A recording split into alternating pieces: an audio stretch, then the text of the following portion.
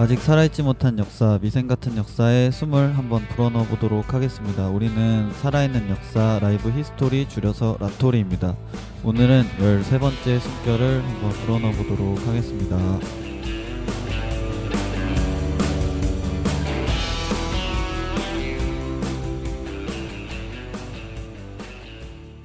안녕하세요. 안녕하세요. 안녕하세요. 오랜만이네요. 오랜만입니다. 저번 주 쉬어가지고요, 그죠? 저 때문이죠. 네, 저 때문에. 누구 때문이겠습니까? 그런 건가요? 쉰 거죠, 뭐. 이런 훈훈한 분위기 또 연출해 주시나요? 훈이훈이한 분위기네요. 네. 네, 지난주에 제가 좀 두통이 좀 심해가지고. 저도요. 그랬나요? 다 안 좋았나요? 네, 다 안 좋았어요. 저도 상태가 안 좋았습니다. 사실 지난주가 저희 그 라토리 멤버들한테 좀 좋은 주는 아니었어요. 그렇죠. 망했어요, 조금. 네. 그리고 오늘은 멤버가 이제 그린 씨가 개인적인 사정으로 참석을 못했고요. 네네네. 대신에 이제 또 다른 게스트 사관 씨죠. 사관 씨. 네. 이 별명에 대해서는 좀 본인이 직접 설명을 할 거고요. 그 다음에 또 이제 이름 없는 한 분이 또 계시네요. 네네네. 참석은 안 하시고 오디오는 없습니다. 네. 저희 팬으로서 참석을 해주셨다고 하네요. 네, 그래서 지금 저희 5명에서 녹음을 하고 있고요. 뭐 사관 씨 자기 소개 좀 들어볼까요? 예, 안녕하십니까. 저는 이제 닉네임을 사관이라고 정했는데요. 목소리가 굉장히 나긋나긋하시네요. 네, 감사합니다. 그 사관이라고 왜 지었냐? 사관이라 하면 원래 역사를 기록하는 사람이라고 이제 알려져 있잖아요. 네. 저는 이제 약간 이 사관이랑 제 평소에 저의 모습이랑 좀 닮지 않았는가 유사성을 발견했어요. 네. 가령 이제 사관들은 딱 일단 그 사회에 observer로서 이제 기록하는 사람들이었는데 없어 보임으로써라고요? observer라고 observer. 예. 네네네. 발음이 너무 좋아서. 감사합니다. 네. 그래서 저는 이제 저도 약간 그동안 저의 인생을 보면 뭔가 능동적이고 주체적이라기보다는 뭔가 좀 사건이나 현상에 대해서 좀 관찰을 했던 면이 많았고 또 그걸 또 제가 좋아하며 또 저 역시 그런 속성이 좀 있지 않을까. 또 한편으로는 또 결국 우리들이 알고 있는 역사를 결국 사관들이 기록하는 걸 토대로 알고 있잖아요.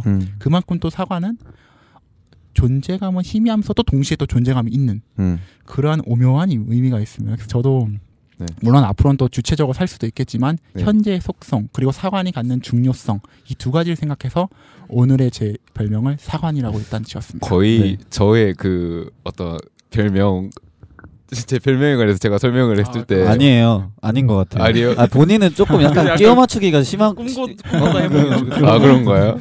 사관? 근데 뭐 왠지 그 사관 씨가 그 왕옆에서 예전에 적었던 사람을 떠올리니까 왠지 이랬을 것 같아요. 왠지 사관 씨 같은 사람이 진짜 예전에 사과를 했을 것 같아요. 왜냐면 아까 저 그 같이 저녁을 같이 먹으러 갔는데 좀 충격받은 부분이 있었거든요. 그 집 앞에서 되게 작은 도로였는데 저는 이제 거기가 되게 작은 도로니까 당연히 건너편에 식당이 있어서 자연스럽게 무단 횡단을 했는데 이 친구는 이제 한 50m 떨어진 곳으로 가가지고 막 뛰어가가지고 거기에 횡단보도를 건너서 오더라고요. 그래서 그 옛날에 어떻게 보면 고지식하게도 보일 수도 있겠지만 자신이 해야 되는 어떤 임무에 관해서 타협을 하지 않으면서 글을 적었던 사관의 모습을 이렇게 또 발견하지 않았나. 올고든 사람. 그렇죠. 올고든 사람. 글쎄 저는 뭐 그런 의의라기보다는 그냥 다만 선진국 사람들이 이제 갖고 있는 의식을 봤는데 그 사람들은 사소한 거 하나를 일상에서 그 사소한 거 하나라도 법을 지키면서 살더라고요. 그 선진국이라고 할 때 독일을 다녀와서 그런 거 아니에요? 예, 맞습니다. 저 교환학생 독일 갔다 왔 것도 있지만 또 이제 거기서 본 것도 있고. 딴 데 어디서 봤어요? 전 딴 데서 잘 못 봤는데. 글쎄 또 봤다기라기보다 또 저는 이제 막연하게 또 선진국에 대해서 배운 것들, 들은 것들에 따르면 이제 그런 것도 있으니까 저도 한번 선진국 사람들처럼 행동하면서 우리나라를 조금씩 선진화시키는 거 어떨까? 그런 되게 그 독일 사회를 많이 봐서 그 선진국이라고 하면 다 독일 같을 거라고 생각해서 아까 훈이 씨 리액션 엄청 큰 거 보셨어요? 독일이라고. 그 사관님 독일 어디 다녀오셨어요? 저 민헨 갔다 왔어요. 민헨. 민헨 팬이잖아요, 저분. 바이에른 민헨이요? 네. 방금 발음이 제가 저도 한 반 정도의 정체성은 독일이라서. 진짜요? 네. 이 독일인 2명이랑 지금. 저는 외지를 좋아합니다. 우질이라고 네네, 하죠. 우질. 네. 아무튼 네 그렇게 이제 사관님 모시고 저희가 이번에 네. 진행하게 됐고요. 그린님 같은 경우에는 이제 전쟁 중이세요? 아니에요. 네, 뭐 개인적인 사정이 있어서 못 왔으니까 네, 오늘 네. 이제 빈자리를 저희가 메우도록 열심히 네, 노력해봐야겠죠. 그 수길님 지난번에 그 피드백 바로 넘어가면서 이야기를 해볼까요? 네, 하세요. 그 일단 지난주에 사실 녹음하면서 말씀드렸어야 되는데 왬워터라는 분께서 또 후원금을 보내주셨어요. 그분께서 보내주신 후원금 저희가 또 서버 비용으로 잘 사용하고 있고 덕분에 저희가 또 힘내서 또 녹음하게 되고 있다는 거를 말씀드리고 싶었습니다. 감사합니다. 감사합니다. 그리고 이제 제 지인 중에 또 피드백을 준 사람이 있었어요. 지인이 아니라 이거는 그 지난주 내용 관련해서 네네네네. 한번 착오가 좀 있었죠. 제 실수입니다. 네, 그 훈이님께서 또 설명을 해주시겠네요.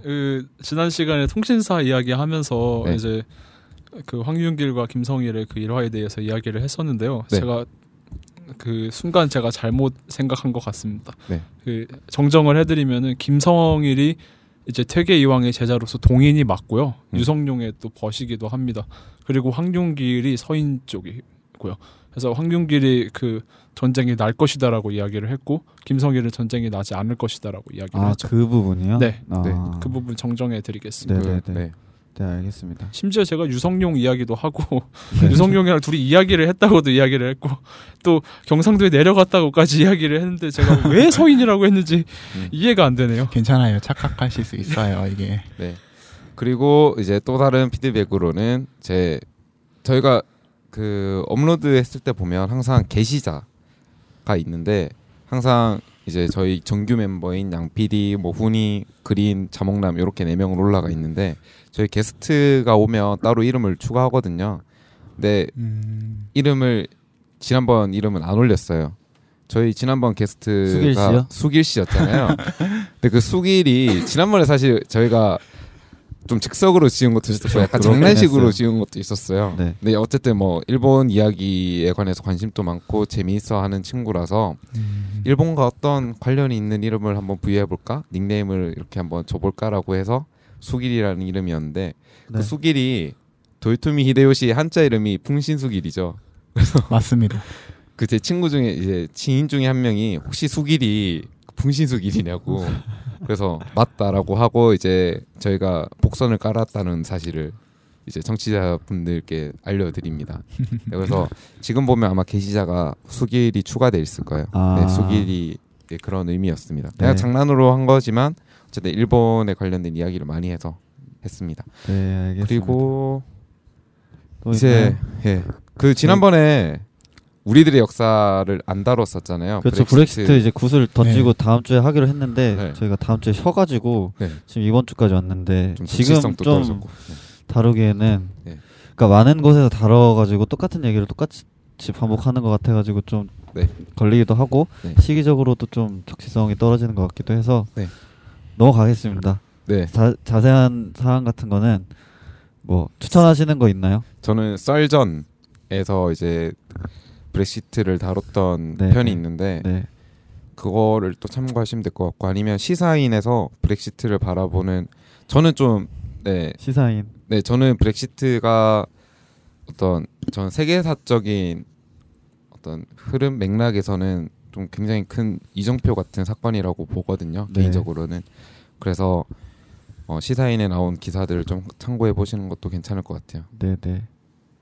알겠습니다. 알겠습니다. 그럼 저희 오늘 이번 주에는 사실 2주가 지나가지고 사건 같은 게 우리들의 역사로 다룰 사건 같은 게 되게 많긴 한데 다룰까요, 말까요? 오늘 정하지도 않았는데 그냥 간략하게 일단 제가 이제 평소에 국제 뉴스를 많이 봤거든요. 그래서 어떤 일이 있었는지만 간단하게 말씀드리면 일단 오늘 당장 일본은 이제 참의원 선거가 있었고 그리고 오늘 며칠이죠? 6월 10일인가요? 오늘 7월 10일이요. 7월 10일이구나. 이분 과거에 사시고 그렇네요. 정신 못 차리고 있습니다. 또 바로 이틀 전 7월 8일 우리나라는 사드 도입을 결정했고 국직화했죠. 결정했고 그리고 또 이제 중국 경우도 내일 모레 이제 남중국해 분쟁의 결과가 일단 나온다 그러더라고요. 국제재판소에서. 네. 그렇죠.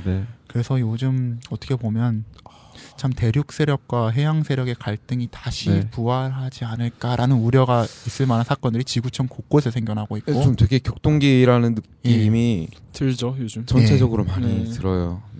특히 좀 사드 배치가 좀 결정적일 것 같아요. 맞아요. 지금 전 세계 지식인들이 주목을 하고 있고 그게 이제 어떤 미래 세대 어떤 중국과 미국의 어떤 갈등 그것을 이제 더 이제 조장하는 아마 이것이 더 이제 뜨거운 감자로 올라올 것 같습니다. 이 사드 배치를 통해서 더욱 더. 뭐 우리나라 그럼에도 불구하고 이제 내부에서 엄청나게 많이 많은 많은 문제들이 있는데 청와대 홍보수석의 언론 개입 논란 같은 것도 있었고 한선교 이 이름 말해야 되나? 네, 여보. 왜요? 한선교 의원이 교육부 그분이 직책이 장관이었나 뭔지 모르겠는데 누구요? 교육부 장관이 이제 장관 맞나요? 장관한테 이제 EBS 통제 안 하냐고. 그러니까 한성교 의원이 교육부 장관에게 그렇게 얘기를 한 거죠. 질책을 한 거죠. 저는 그런 거에 좀 관심이 가더라고요.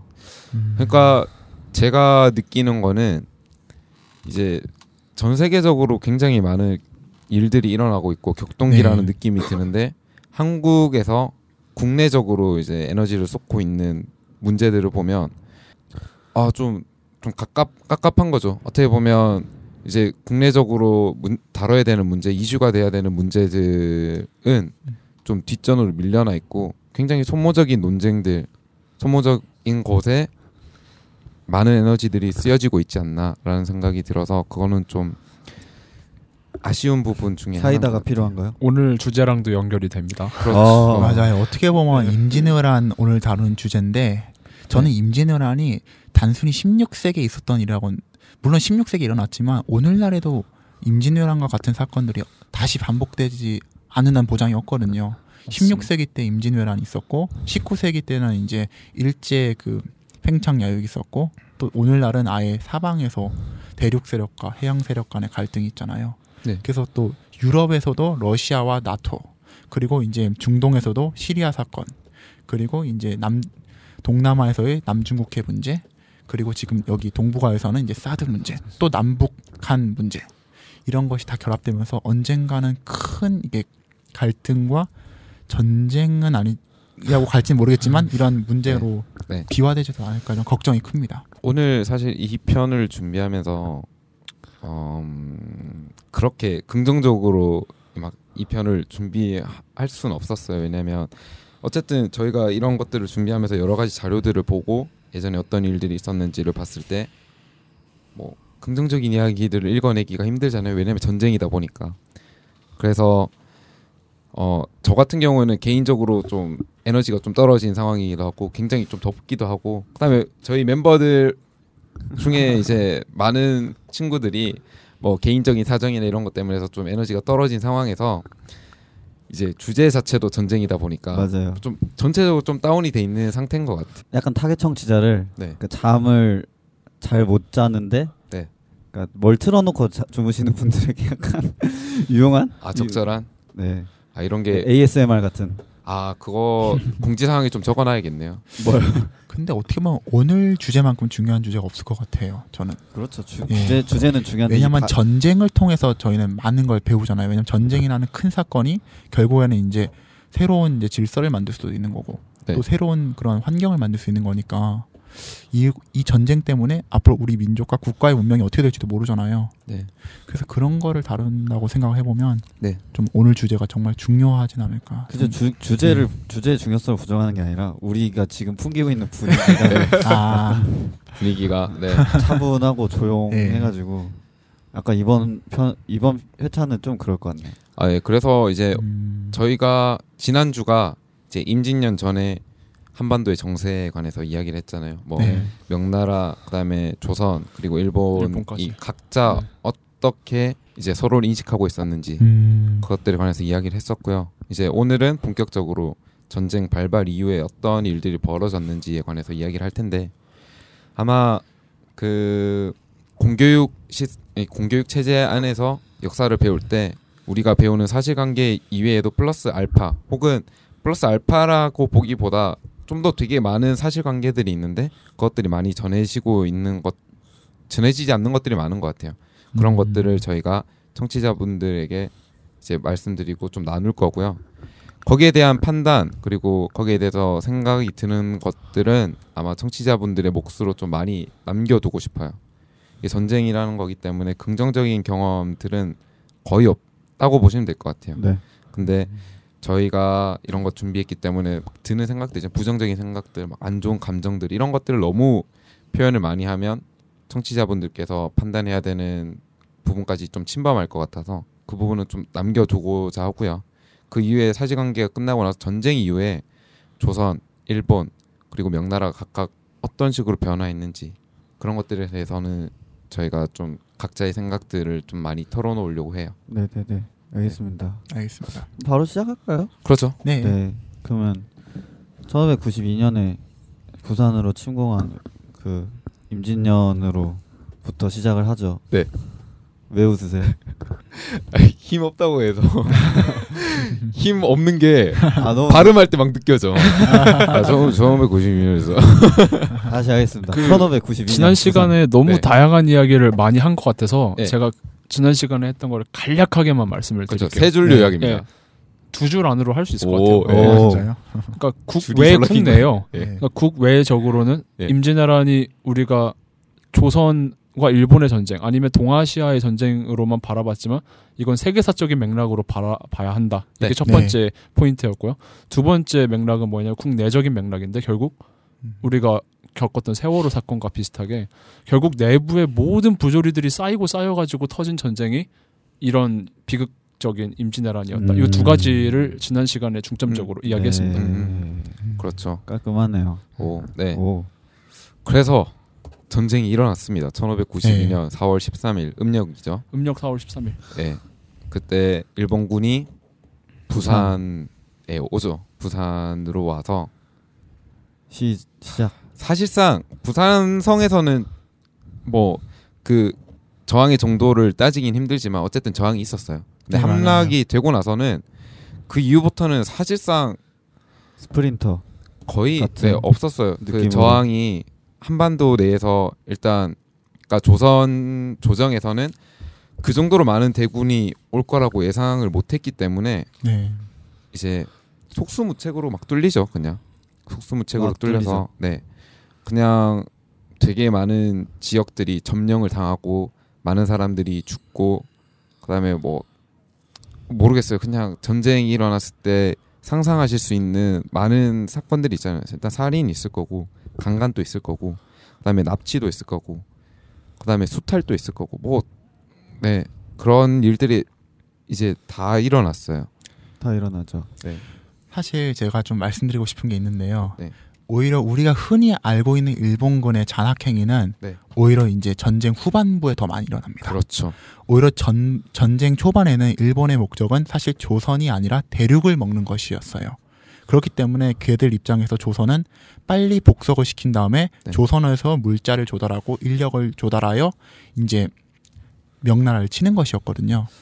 그렇기 때문에 그들은 이제 속전속결을 원했고 그래서 이제 그들은 이제 부산을 함락하고 또 충주 탄금대 전쟁에서 이제 조선의 정예병을 박살낸 이후에는 바로 이제 한양으로 진격했죠.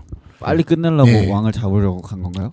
예, 맞습니다. 네. 걔네들 일본의 입장에서의 전쟁은 영주 그 국가의 영주 그러니까 국가의 지도자 혹은 그 지역의 영주와 바로 전쟁을 해서 그를 사로잡으면 전쟁이 끝나는 개념이었거든요. 일본군에게 있어서.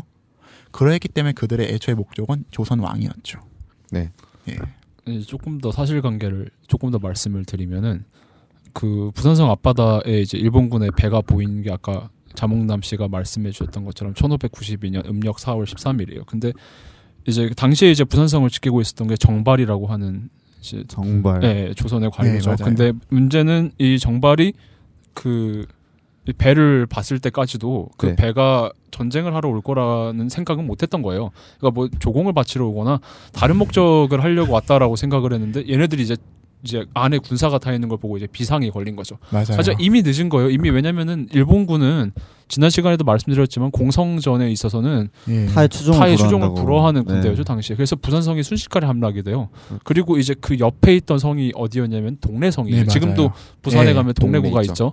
이제 그 동래구를 지키고 있던 동래 부사가 누구였냐면 송상원이라고 하는 사람이에요. 맞아요. 근데 이 송상원이라는 사람이 이제 또 일본군에 저항을 하는데, 이 송상원 같은 경우는 당시에 이제 부산과 동래 같은 경우는 일본이랑 교역이 굉장히 활발했던 지역이에요. 그러다 보니까 일본 측에서도 송상원을 잘 알고 있었고 굉장히 또 좋게 평가를 하고 있었어요. 맞아요. 그래서 일본군 쪽에서도 이제 송상원에게 길을 비켜주면은 이제 우리가 너의 목숨 살려주겠다라고 제안을 했죠. 실제로 굉장히 좋게 봤기 때문에. 맞아요. 근데 문제는 송상원이 그때 유명한 말을 남기죠. 길을 내어주기는 쉽지만 그 목숨을 내놓기는 쉽지만 길을 내어주기는 어렵다라고 하는 이제 명언을 남기고 거기서 이제 싸우다가 이제 죽는 거예요. 근데 아까 말씀해주신 것처럼 부산성과 동래성이 함락되고 난 이후로는 그냥 우후죽순처럼 그냥 올라가는 거죠. 거의 어떠한 저항도 없이 올라갔다라고 생각하면 돼요. 딱 한 번 있었죠. 그게 바로 충주 탄금대 전쟁이었죠. 그때 사실 이제 조선에 지난번에 말씀드렸지 재승방약 체제였잖아요. 그래서 이제 전국에서 군대를 모아서 이제 지휘관을 이제 신립 장군을 파견했지요.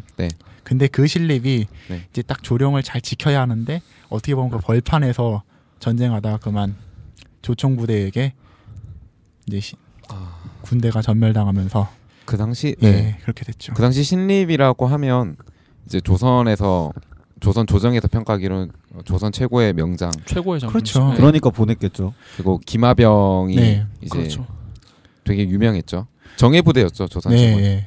그래서 내려와서 북쪽이 있지 않았나요? 북쪽 원래는 여진족이랑 이제 싸우는 걸 담당하는 장수였는데 문제는 당시에 조선의 군사 체제가 재승방약 체제였기 때문에 이것은 이제 가장 유능한 지도자에게 전권을 다 주는 거예요. 그래서 모든 병사들을 이제 총괄을 해가지고 이제 싸움을 하는 건데, 문제는 이제 이 재승방약 시스템의 문제에 대해서는 지난번에도 간략하게 제가 말씀을 드렸죠. 근데 결정적인 거는 일단 지도자가 그 병사들에 대해서 다 알기도 힘들 뿐더러 그 새로운 지역에 가서 싸울 때 그 지역적인 맥락도 파악하기가 힘들어요. 그러다 보니 거기다가 이제 당시의 조선의 문제점은 봉수 체제가 또 확립이 안 돼 있었기 때문에 확립이 아니라 이제 무뎌져 있었죠 그 시기에. 그래서 그러다 시스템은 보니까 있으나 제대로 작동하지 병사를 않았다. 징집하기도 사실 힘든 환경이었고요. 그런 것들이 쌓여서 이제 신립의 그 사태처럼 어떤 비극적인 결과를. 또 신립 장군 자체가 매번 이제 북방 여진족을 상대해 왔거든요. 당시 여진족들은 이제 아무래도 기마병이 대부분이었죠. 그래서 이제 신립의 부대도 주로 기마전을 하던 병사들인데, 문제는 그들이 상대할 일본군은 보병 위주의 군대들이었습니다. 바로 그 보병 위주의 조총부대. 이 부대는 상대하기 위해서 또 새로운 전략을 짰었어야 하는데 그만 이제 여진족과 똑같은 양상으로 대응하다가 실패를 한 것이죠. 그러니까 적을 알지 못했네요. 그 순간에. 어떻게 보면 경험이 굉장히 중요하잖아요. 그렇죠. 그러니까 전략이라는 것도 그 바로 싸워서 이제 최강의 부대가 탄생하는 게 아니라 숱한 실전에서 경험, 그 경험을 바탕으로 해서 전략들이 개발되고 전술들이 개발되고 난 다음에 이제 부대가 강해지는 건데, 실전 경험이, 그러니까 일본군을 상대로 한 실전 경험이 없었기 때문에 어떻게 보면 기존 여진족을 상대하는 데에서는 최정의 부대라고 할 수 있지만 일본군을 상대하는 데 있어서는 어떻게 보면 좀 초보일 수도 있었죠. 그러니까 그 군대가 이제 그 재승방약 체제에서 어떤 지역으로 가잖아요. 그러면 그 모집되는 군대 그 군역을 하는 군인들이 국경선에 있는 군인들뿐만 아니라 그냥 일반 지역 아니면 좀 지방에 퍼져 있는 그런 군인들도 다 모으는 거죠. 다 모으는 거죠. 근데 문제는 당시에 탈영병이 너무 많아가지고 그것도 이제 당시에 이제 일본군이 온다라고 하니까 난중일기 기록에도 써 있어요. 그 이순신의 병사들 가운데서도 일본군이 온다고 하니까 탈영하는 병사가 너무 많은 거예요. 근데 그게 전국적으로 일어나요. 당시에는. 그러다 보니까 이제 그것도 하나의 문제가 됐었고요. 그리고 저는 솔직히 신립 장군을 조금 변호를 해주고 싶어요. 왜냐면 완전히 우리가 이렇게 비난할 만한 사람은 아니에요. 왜냐면 이 사람도 그 조총의 존재를 몰랐던 사람도 아니고요. 이 사람이 알고 있었죠. 알고 있었죠.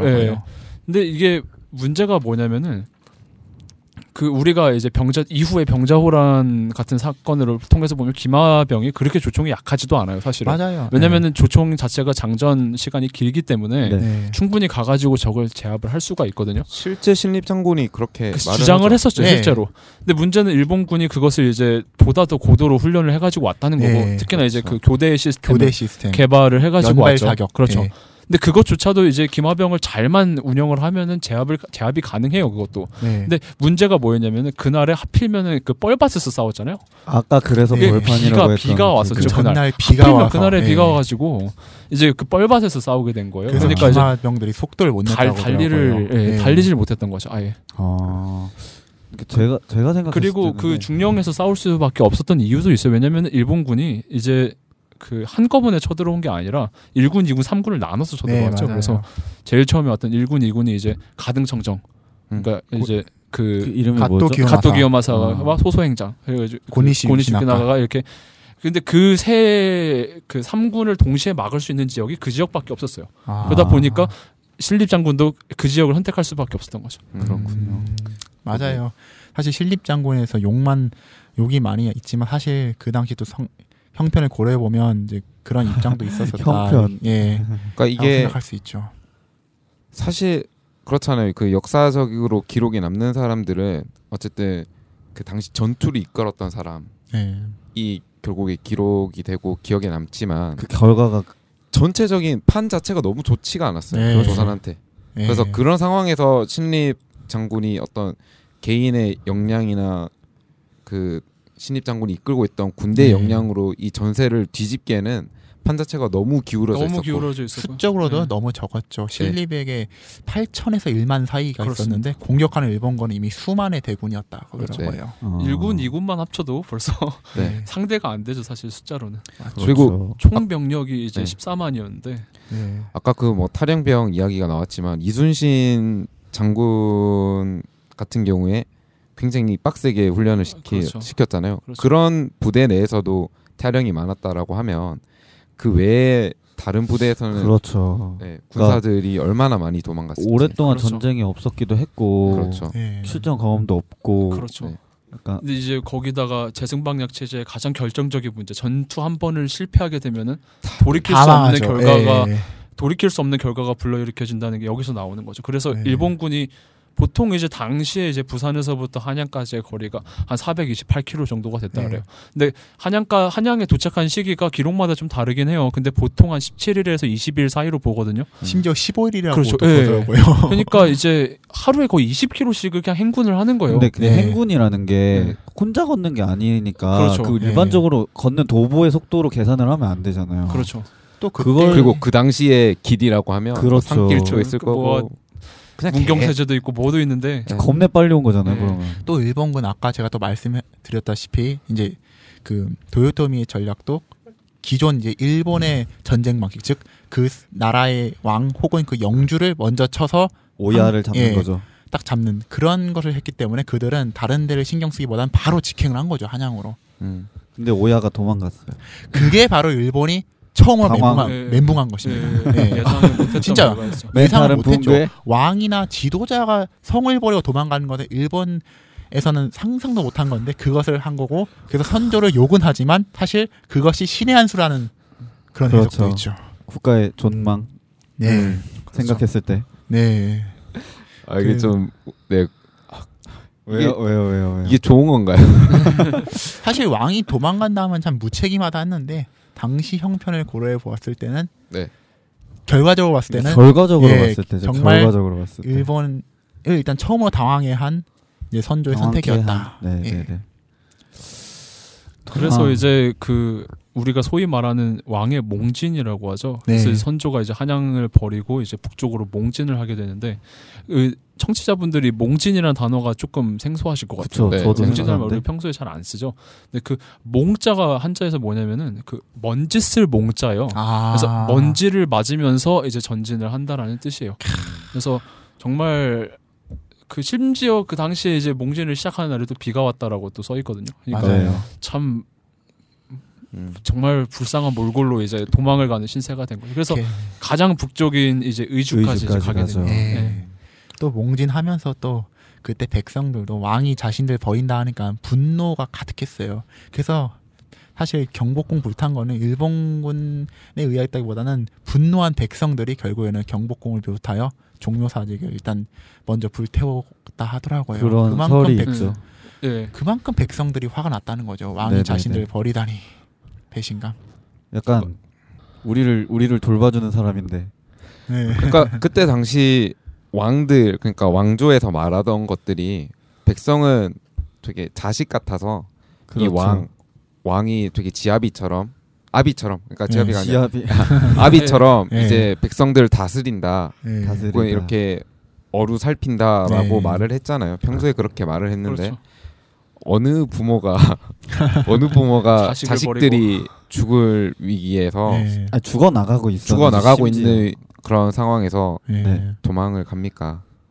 토꼈죠. 그렇죠. 근데 이제 제가 또 학부 졸업 논문을 제가 경복궁으로 썼잖아요. 그때 이제 그러면서 이제 도대체 언제 불탄 건가를 제가 좀 조사를 해봤어요. 근데 그 동안은 우리가 이제 백성들이 이걸 불태웠다라고 생각을 하고 있었는데 최근에 들어서 조금 더 논의가 복잡해져요. 이게 특히나 이제 일본 쪽 사료들을 보면 또 그게 맞지가 않는 부분들이 있거든요. 그래서 어떤 학자들은 이제 이것이 일본군이 태웠다라고 주장하는 학자들도 꽤 있어요. 근데 저는 솔직히 그래도 전자가 좀 더 가깝다라고 생각하거든요. 아니 왜냐면 우리나라의 많은 아직도 기록들에서는 여전히 백성들이 태웠다라는 게 이제 기록들이 속속이 등장을 해요. 근데 그 중에서도 가장 먼저 태운 곳이 어디냐면 궁궐이 아니라 사실 궁궐 근처에 있었던 장례원이라고 하는 곳이에요. 근데 그 장례원이라는 곳은 뭐냐면은 노비 문서를 보관하고 있었던 곳이에요. 그러니까 특히나 노비들 이제 노비 문서를 그날 태워버려야지 이제 신분에서 벗어날 수가 있으니까 그 이후로 이제 뭐 창덕궁 이렇게 차근차근 하나씩 태웠다라고 기록이 되어 있습니다. 결론적으로 결국 궁궐이 불탄 거는 일단 분노한 백성들이 먼저 태웠고 나중에 또 일본군이 들어와서 태웠다. 이렇게 해석할 수도 있겠네요. 결국에는. 그렇죠. 그러니까 이제 그 사료까지 제가 좀 혹시나 궁금하신 분들을 위해서 말씀드리면 제조본 방지라고 하는 사료에 써 있거든요. 이게 뭐냐면 비변사라고 하는 그 기관에서 썼던 전쟁 기록이에요. 비변사라고 하면 그 군사 그렇죠. 임진왜란 전에 이제 군사 기구로서 이제 최고 군사 기구로 만들었던 기구죠. 그 기록에 보면은 백성들이 태웠다라고 써 있어요. 그렇죠. 도망을 가고 이제 백성들은 화가 나 있는 상태에서 일본군은 당황을 하고.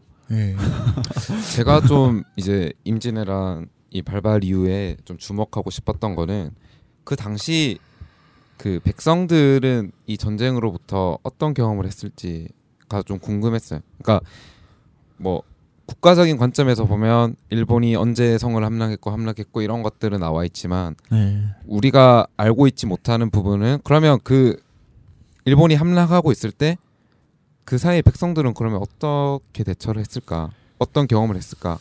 이게 사실 좀 전달도 안 되고 뭐 이야기를 할 경험도 별로 없었던 것 같아요. 그래서 저 같은 경우에는 이제 임진왜란이 일어났을 때 조선인의 일본 인식에 관해서 좀 궁금해서 여러 가지 논문들을 봤었는데 일단 기본적으로 이제 일반 백성들이 취했던 전략이 아니죠. 그냥 그거밖에 없었죠. 생존을 위해서는. 그 산으로 도망가는 거였어요. 일단 기본적으로. 산으로 도망가는 것들이었는데 그럼에도 불구하고 산으로 도망간다는 거는 일단 그 당시에 먹을 게 사실상 곡식, 이 경작을 통해서 먹는 것들밖에 없는데 산으로 도망가면 뭘 하겠어요. 그냥 열매?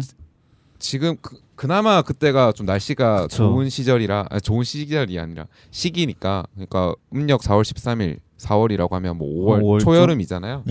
그래서 그나마 이제 추위나 이런 건 없었지만 뭐 집도 없고 뭐 먹을 것도 제대로 풍족하지 않은 상황에서 산으로 도망가서 숨어 있었던 거예요. 근데 관리들이 다 그렇게 하라고 하죠. 왜냐면 관리들도 자기들도 도망가니까. 그리고 그 백성들이 그 자리에 있으면 관리들이 어떻게 방어를 해줄 수 있는 방도가 없었을 것 같은데. 그렇죠. 일단 기본적으로 방어를 상당히 많은 그 한반도 내에 있었던 상당히 많은 지역에서는 관리들이 이거는 답이 없다. 그쵸. 이 정도로 많은 애들은 방어 못한다라고 해서 다 성 안에 있는 뭐 창고나 아니면 무기나 이런 것들 중에 들고 가지 못하는 것들은 다 불태우고 그냥 나가버리죠. 도망가 버리고.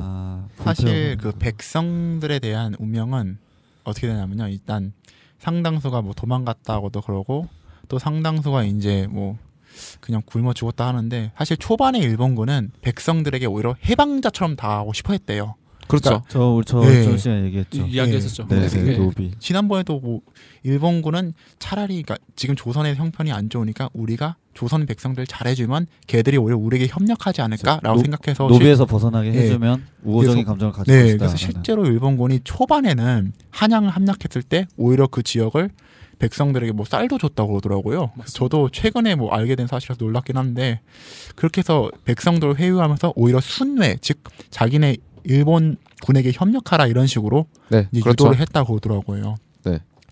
그런데 이것이 나중에 반전됩니다. 그리고 일본도 처음에는 이제 백성들에게 잘해주려고 했는데 결국에는 일본도 나중에 자신네들이 전황이 불리해지고 이제 하면서 그때부터 일본이 잔악해지죠. 이렇게 변해갑니다. 제가 그 당시 백성들의 어떤 전쟁 체험이라고 해야 되나요?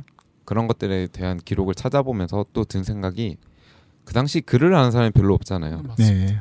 그러면 그 당시 기록을 남겼던 사람들은 선비거나 지식인이라고 했을 때 그 지식인도 결국 일반 백성이라고 보기에 좀 애매한 계층이죠. 대할 수는 없죠. 네. 그래서 제가 찾아본 기록들 대부분이 이제 일본에 대해서 안 좋은 감정들을 가지고 있지만 그게 어떤 화이론, 목소리. 전통적인 화이론에 입각한 그 관점에서 일본을 바라봤기 때문에 안 좋게 봤던 거고, 물론 이후에 일본이 장악해지면서 자신들의 가족들이 해를 당하거나 죽었을 경우에는 또 일본에 대해서 끊임없이 끝까지 이제 적개심을 품고 있는 지식인들도 있죠. 그런 기록들도 많이 남아 있고. 근데 초반에는 아까 그 사관님께서 말씀하셨던 것처럼 우리가 일본이 들어오자마자 막 백성들을 다 죽이고 그런 것들이 목적이 되진 않았던 거죠. 그게 또 일본군은 관심도 없었어요 거기에. 왜냐하면 아까도 말씀해 주셨지만 이게 오야붕의 목을 따면 끝나는 게임이기 때문에 그냥 정신없이 그냥 북진을 했었거든요. 일본군. 그러면 의주까지 가나요? 그래서 이제 일본군이 이제 고니시 유키나가의 군사가 6월쯤이 되면은 이제 평양까지 이제 도달을 해요. 이제 거기서 이제 선조에게 편지를 파발을 보내죠. 근데 그게 완전히 이제 모멸적인 파발을 보내는 거예요. 그러니까 이제 곧 그 폐하의 나라에 이제 우리의 이제 수군이 이제 서해안까지 진출을 할 것이다. 네. 그러면은 과연 폐하께서는 전하께서는 뭐 명나라로 가시렵니까? 뭐 함경도로 가시렵니까? 지금 얼른 항복을 하시는 게 좋을 것 같습니다라고 하는 모멸적인 되게 파발을 보내죠. 너는 도망갈 데 없으니 그렇습니다. 항복을 하라. 그들은 그래서 최대한 빨리 조선을 그냥 굴복시켜서 이제 조선에서 또 새로운 모병을 하고 새로운 식량을 징발해서 바로 명을 치고 싶어 했거든요. 이제 그렇기 때문에 그들은 최대한 빨리 끝내려 했죠. 근데 좀 궁금한 건 있어요. 그 선조가 그 당시에 내렸던 선택이 뭐 신의 한 수라고 했는데 그 신의 한 수가 어떤 기준에서 신의 한 수가 되는 건지. 어떻게 보면 그때 만약에 그냥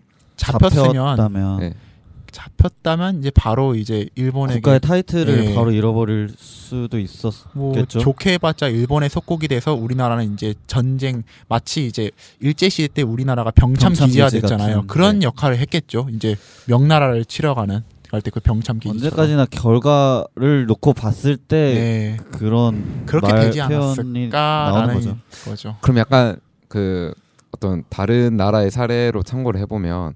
약간 잉글랜드와 아일랜드의 관계 같이 됐을 수도 있는 건가요? 왜냐면 아일랜드 같은 경우에 이제 한동안 이제 영국의 식민지로서 있었잖아요. 오랫동안이었죠. 몇백 년이었죠.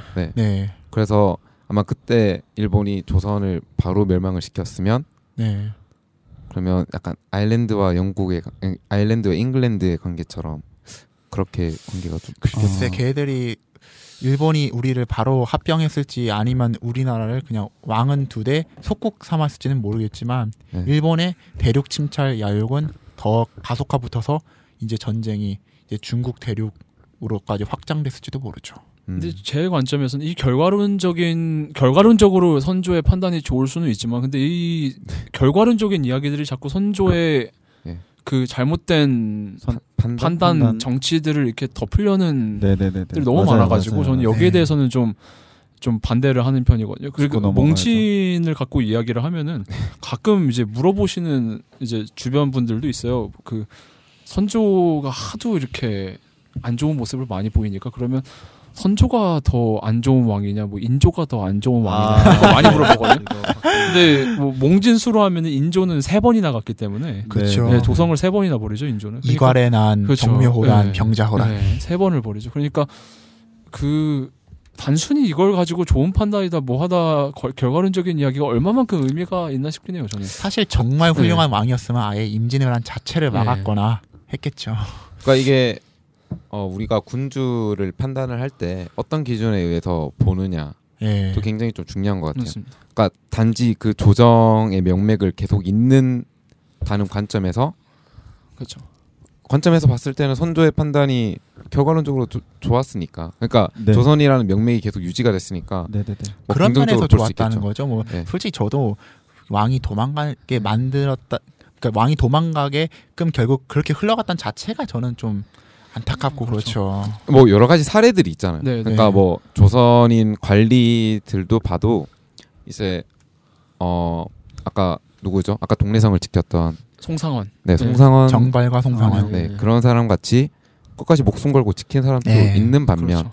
그렇지 않았던 관리들도 많잖아요. 맞습니다. 심지어 근데 순회한 사람들도 있죠. 이게 우리가 이거를 다 전체적으로 봐서 어떤 경향성, 전체적인 경향성을 좀 따져봐야 사실 우리가 인식을 제대로 할 수 있는 그렇죠. 건데 그렇게 목숨을 바쳤던 사람들의 사례에만 계속 집중을 하는 경향이 있단 말이죠. 맞습니다. 뭐 권율이라던가 아니면 이순신이라던가 이런 되게 영웅적인 사람들의 케이스에 집중한다는 거는 그런 사람들이 되게 예외적이었던 거잖아요. 그렇죠. 그러니까 많은 조선인 관리들은 도망가고 자신들의 어떤 책임을 망각한 행동을 보였죠. 그런 결단을 보였고 그게 선조라는 어떤 국왕 대표자가 또 그런 선택을 한다는 것이 보였을 때 우리 사회 그 당시 조선 사회가 보였던 어떤 지도층이 보였던 행태라는 행실을 좀 엿볼 수 있지 않을까라는 생각이거든요. 그러면 어떻게 돼요? 그 다음 이야기를 이제 사발을 보내고 이제 북진을 하려고 했었는데 이제 문제가 생기는 게 뭐 여러 가지 요인들이 있어요. 여기서 일본의 북진을 더 막았던 여러 가지 요인들이 있는데 그 중에 하나가 이제 동장군이에요. 네. 그 어떤 장군보다도 더 무섭다는 동장군. 근데 4월에 했는데 이제 6월 이제 그게 음력 6월이니까 네. 이제 거기서 이제 북진을 하려고 한 상황에서 문제는 이제 군량을 보급을 해야 되고 그렇죠. 이것들을 기다리고 이제 북진을 하려고 하는데 군량은 또 오지도 않죠 심지어. 그렇죠. 왜냐하면 깨지고 있으니까. 왜냐하면 군량을 오려면 이제 남해안과 서해안을 돌아가는 그거를 이순신장께서 막아게 해주고 있었죠. 근데 그 과정에서 이제 겨울이 왔기 때문에 근데 아까 지난 시간에 우리가 한번 말했던 것 같아요. 대부분의 이제 도요토미 히데요시의 이제 병사들이 대부분 규슈 출신들이기 때문에 추운 겨울을 견딜 수가 없어요. 그러다 보니까 이제 한반도의 북방선이 그렇게 추운 줄은 몰랐죠. 처음 한 거죠. 네. 여기서 일단 전쟁을 지연시키는 하나의 요소가 나옵니다. 그 강원도에서 군생활 하신 분들은 아니면 일기예보 같은 거 보잖아요. 그러면 개마고원이나 그 밑에 지방 온도 막 러시아랑 비슷하고 막 그런 것도 보잖아요. 심지어 제가 복무했던 청주도 딱 보면 영하 15도까지 내려가더라고요. 진짜 그러니까 그런 기회에 익숙하지 않았던 군사들인데 그 군량도 안 오고 거기서 지쳐 있는 상태에서 겨울까지 찾아왔으니 제대로 북진을 못한 환경이 됐다. 자몽남 씨와 저는 그 훈련소 동기이고요. 저희 1월 군번인데 그때 논산 훈련소도 너무 추웠죠, 사실. 아이고. 그렇죠. 거기도 추운데 그렇죠. 이북 쪽은 얼마나 춥겠어요.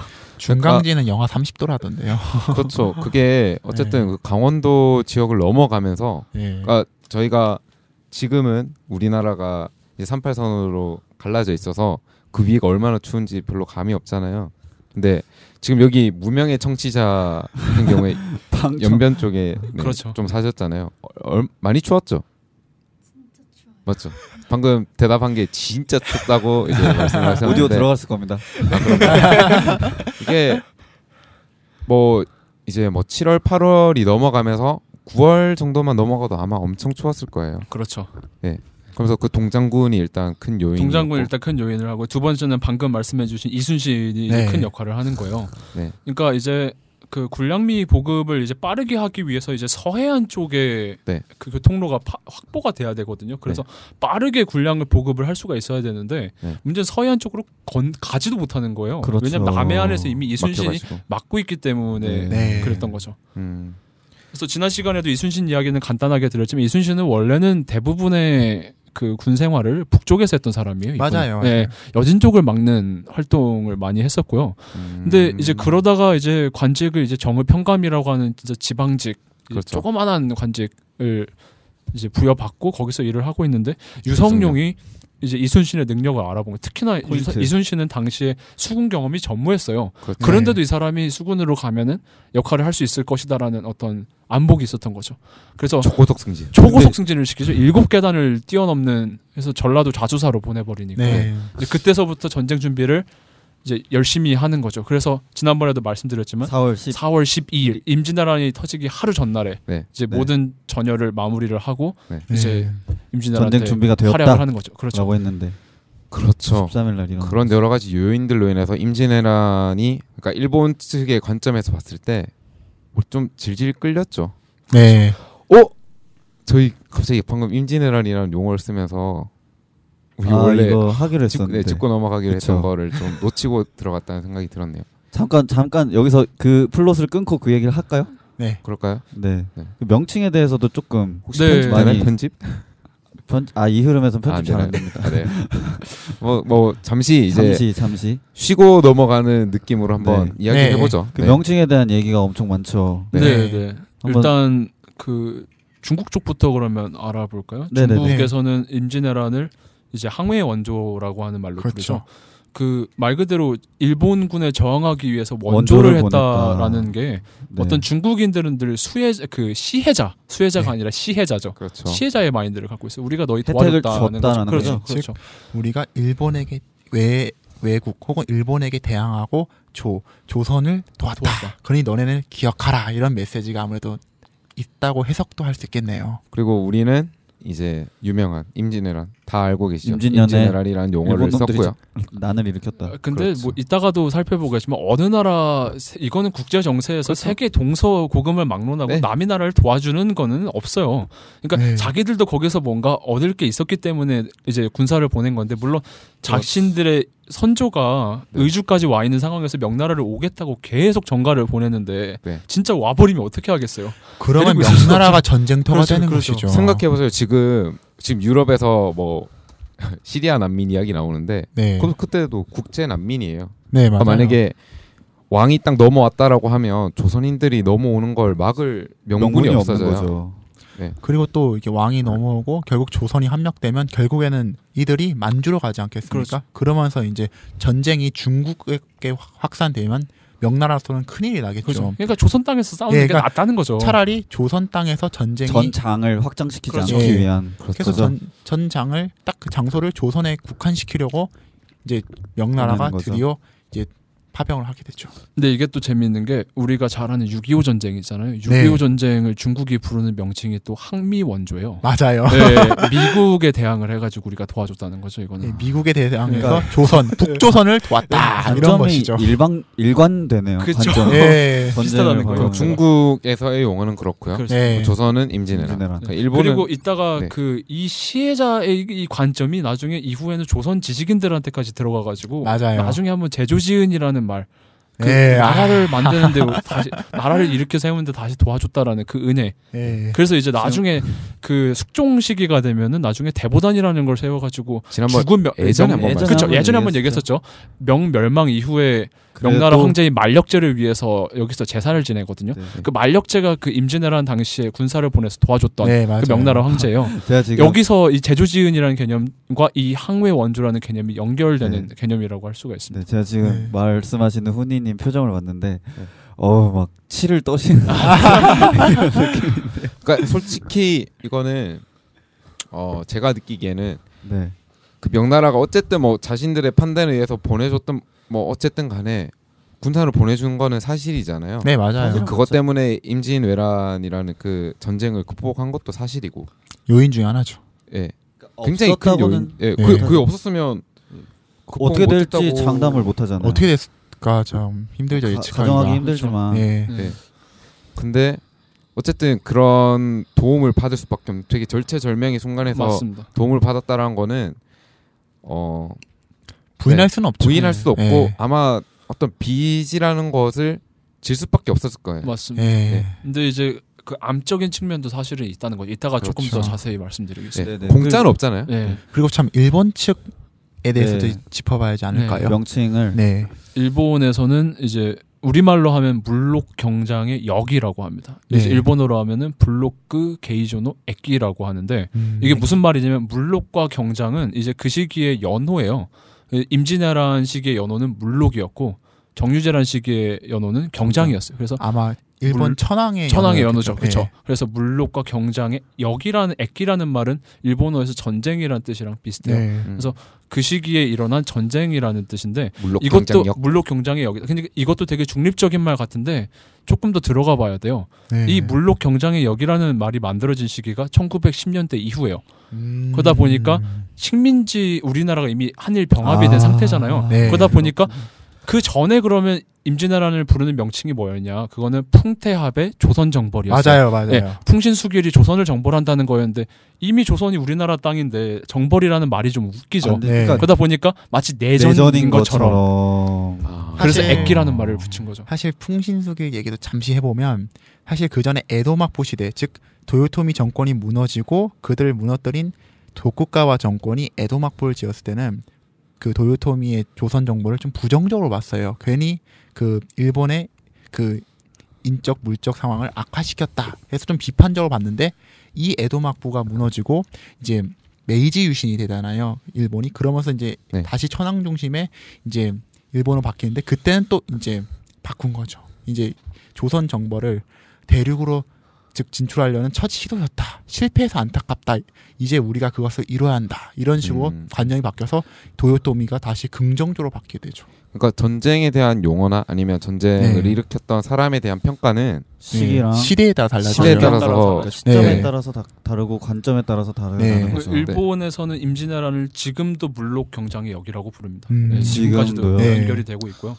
우리나라에서는 임진왜란, 정유재란이라는 말 자체가 일본이 와서 부린 난동이라는 뜻이죠. 그러니까 어느 나라든지 간에 자신의 관점으로 역사를 본다는 거죠. 신기하게. 그렇죠. 그 당연한 것 같아요. 어르신 그러니까 저희 우리나라에 살고 있는 많은 어르신들은 6.25를 동란이라고 하잖아요. 그러니까 동족이 일으킨 란, 약간 이런 식으로 또 보는 것처럼 이제 관점에 따라서 그런 용어가 바뀌는 거고 그 용어라는 거는 결국 어떤 사건에 대한 평가를 이제 어느 정도는 담고 있다 라고 보시면 될 것 같아요. 어떤 명칭이 가장 뭐 개인적으로나 불려질만 하다고 생각하세요?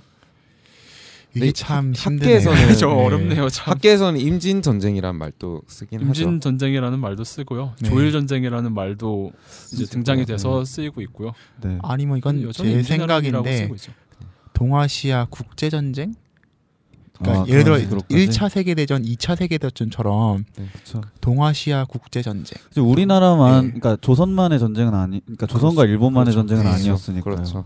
실제로 그 일본 측 용병 아니면 이제 중국 측 용병에는 흑인도 있었다. 아프리카 사람들도 있었습니다. 그래서 실제로 선조가 흑형도 있었어요. 그래서 선조가 그 중국 측 용병으로 참여한 흑인을 보고 깜짝 놀라고 참 신기하게 생각했다라고 사료에도 나왔다고 그러더라고요. 조선에는 용병이 없었나요? 조선은 없었습니다. 근데 이제 합리적인가요? 이후에 제가 말씀드릴 텐데 항회라고 해가지고 네 맞아요. 이것도 중요한 일본 거죠. 군들이 이제 나중에 투항을 하거든요.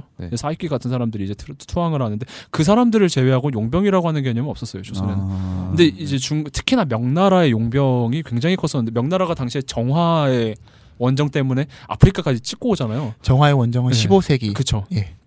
그래서 이제 당시에 그 명나라 용병들 이렇게 보면 짐바브웨 출신들도 있었다라고 하니까 이건 전혀 새로운 사실이에요. 지금도 보기 사실 생각보다 잠시 좀 국제 정세 얘기를 해보면 조선을 제외한 중국과 일본은 이미 서양 세계에 대해서 어느 정도 알고 있었어요. 아까 말씀드렸던 정화의 원정도 이미 15세기 초반 3대 황제 그 시절 때 이미 그 영락제 시절 때 이미 이제 환관 정화가 이미 어느 정도 딱 서역 세계까지 간 네. 이제 해로를 통해서 간 원정이었고요. 네. 네.